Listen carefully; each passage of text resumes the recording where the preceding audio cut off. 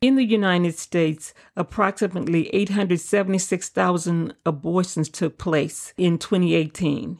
That number appears to be trending down, but please keep in mind that there are chemical options for abortion now that are not recorded by the CDC or the Guttmacher's latest survey. Welcome, everyone. You're listening to the Empowered Word of Faith podcast. Good evening, everyone. This is Evangelist Alfreda Lockett Evans. I'm from Full Gospel Holy Temple Church in Dallas, Texas. Tonight's podcast has a universal message. Now, this was initially written around Christmas time back in 2012, but it still has relevance today, so we're going to talk about it. The topic is Jesus Loves You. Yes, many of us have learned a little children's song entitled Jesus Loves Me. Goes like this.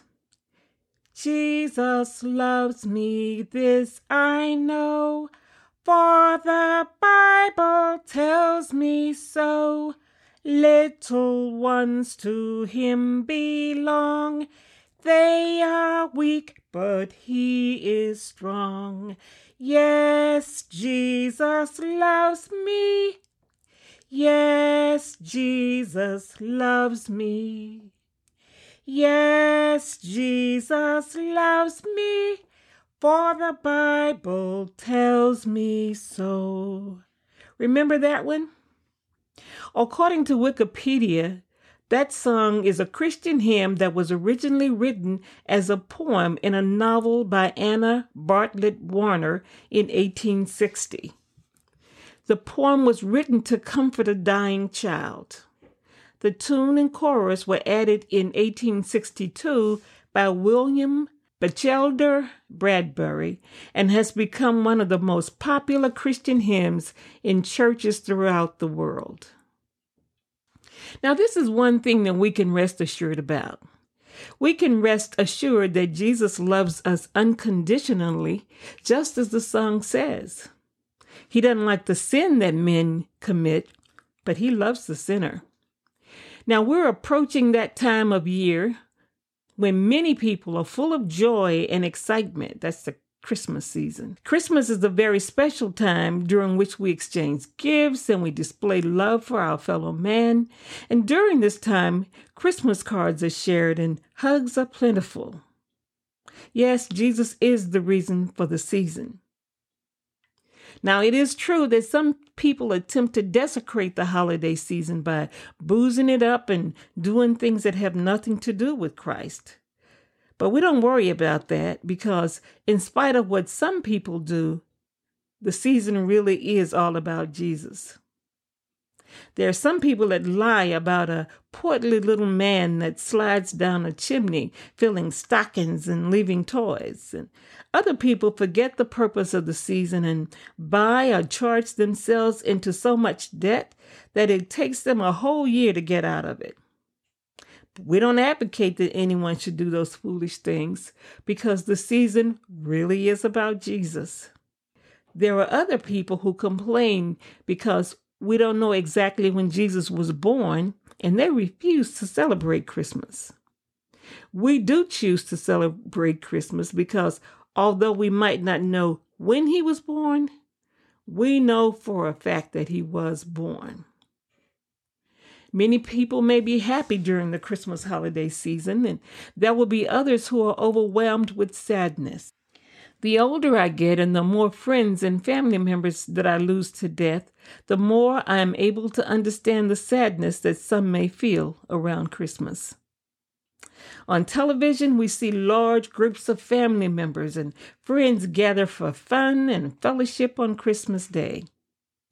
Some people may lament that this is how everybody lives except themselves. Of course, we know that this is not true.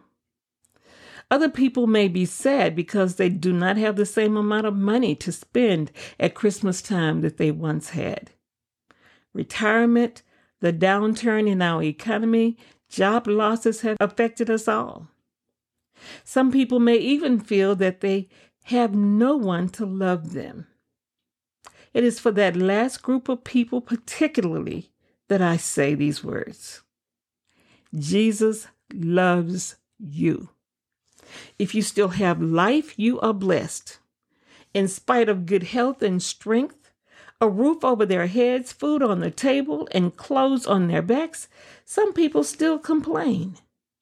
However, these material things are blessings from God, and we should be thankful for what we have. How do we know that Jesus loves us? The answer lies in that little song that I sung when we first opened up.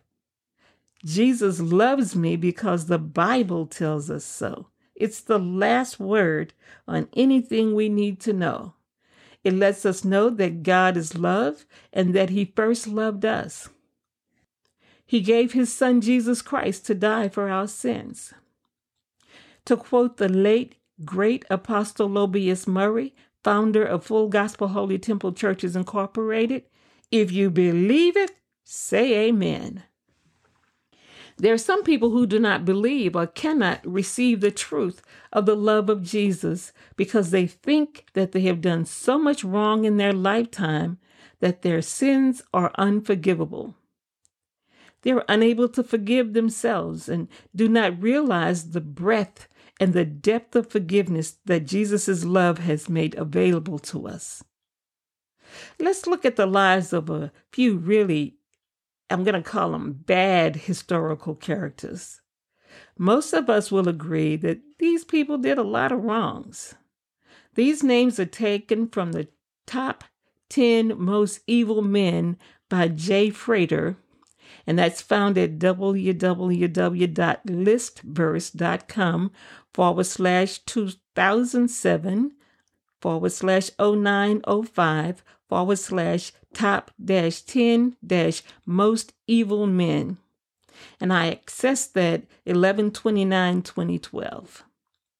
I've included 5 of the 10 listed, and I'll tell you why they're considered to be the worst. You may even remember some or all of them. The first one is a man named Idi Amin Dada. Idi Amin was the president of Uganda in 1972. He was responsible for the death of between 80 to 500,000 people. The next person is King Leopold II of Belgium.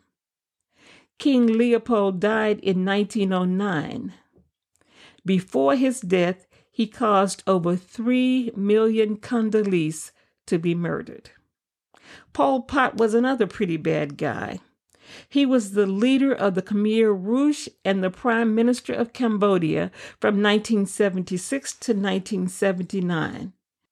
During that time, he caused over 2 million Cambodians, which was approximately 1/3 of the population of that country, to die. Adolf Hitler was appointed Chancellor of Germany in 1933. He brought death and destruction to tens of millions of people, including the genocide of some 6 million Jews in what we now call the Holocaust. And the last person on this list that I'm going to share was Joseph Stalin. Stalin was the General Secretary of the Communist Party. The total number of people murdered under Stalin's reign ranged from 10 to 60 million people. But guess what? In spite of all the evil that these men did, in spite of all the people that had to give their lives because of them, even these men, if they had just called on the name of Jesus and repented of their sins, they could have been saved. Why do we know that?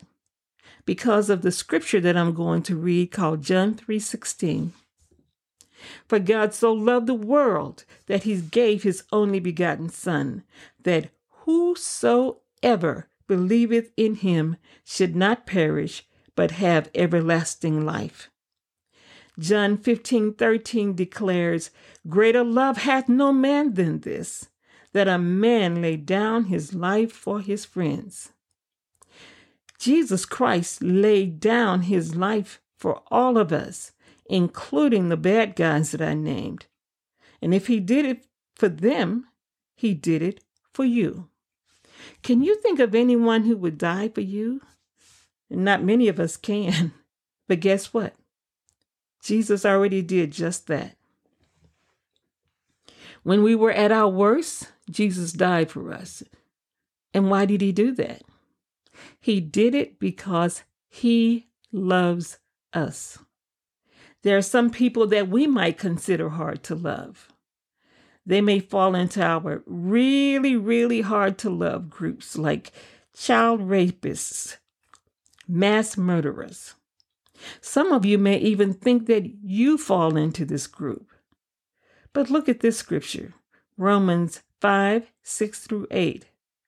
For when ye were yet without strength, in due time Christ died for the ungodly. For scarcely for a righteous man will one die, yet peradventure for a good man some would even dare to die. But God commended his love towards us, in that while we were yet sinners, Christ died for us. No matter what you have done, you are not too tough for Jesus' love to be extended to you.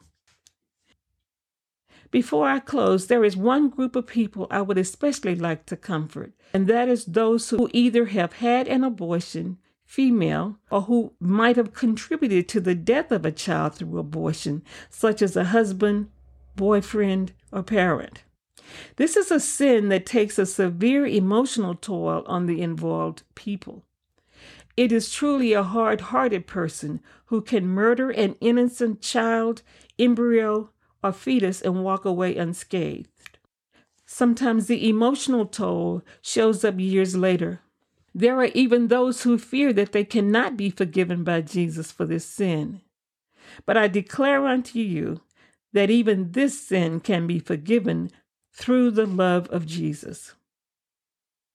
I was a graduate student at Texas Women's University several years ago, when a group of young nurses from Russia who were touring the United States came to our campus. We had an opportunity to exchange ideas with them through an interpreter about nursing and our various roles. The question arose concerning the most frequently utilized method of birth control in Russia, and the answer astounded us. It was abortion. Now, this discussion was really held years and years ago, but I was curious about how things had changed in that country. I checked the internet to determine what the most frequently used method of birth control is today, and it is abortion. In an article entitled "Abortion Remains Top Birth Control Option in Russia," dated 6/28/08, the interviewee stated, despite an abundance of new family planning options, the lack of public awareness and prohibitive expenses like $25 per month packs of birth control, that means many women still see abortion as their only choice. In spite of these astounding crimes against the ordinance of God, Jesus still loves those women. And let's not let America off the hook. You don't hear a lot about teen births being outrageous anymore, and we think we've done a good job with changing teenagers' minds about premarital sex, but that's not the case. The reason we don't hear so much about the astounding rate of teen births is because they're killing the babies even today through abortion. Let's not relax about this thing called abortion. It is still murder, and it's happening at an astounding rate, sometimes even approved by parents. We've got to pray for these young people. We can't just look at Russia and other countries and say how awful they are that they're doing it. It's happening even at our very doors. But remember this, whether the individual has committed one murder or 1 million, whether a person has committed one abortion or 50, Jesus is able to love them, save them, and deliver them. He hates the sin, but he loves the sinner. So no matter what state you find yourself in today, just call on the name of Jesus. Repent of your sins. Allow his unprecedented, abundant love to turn your life around. People, Jesus loves you.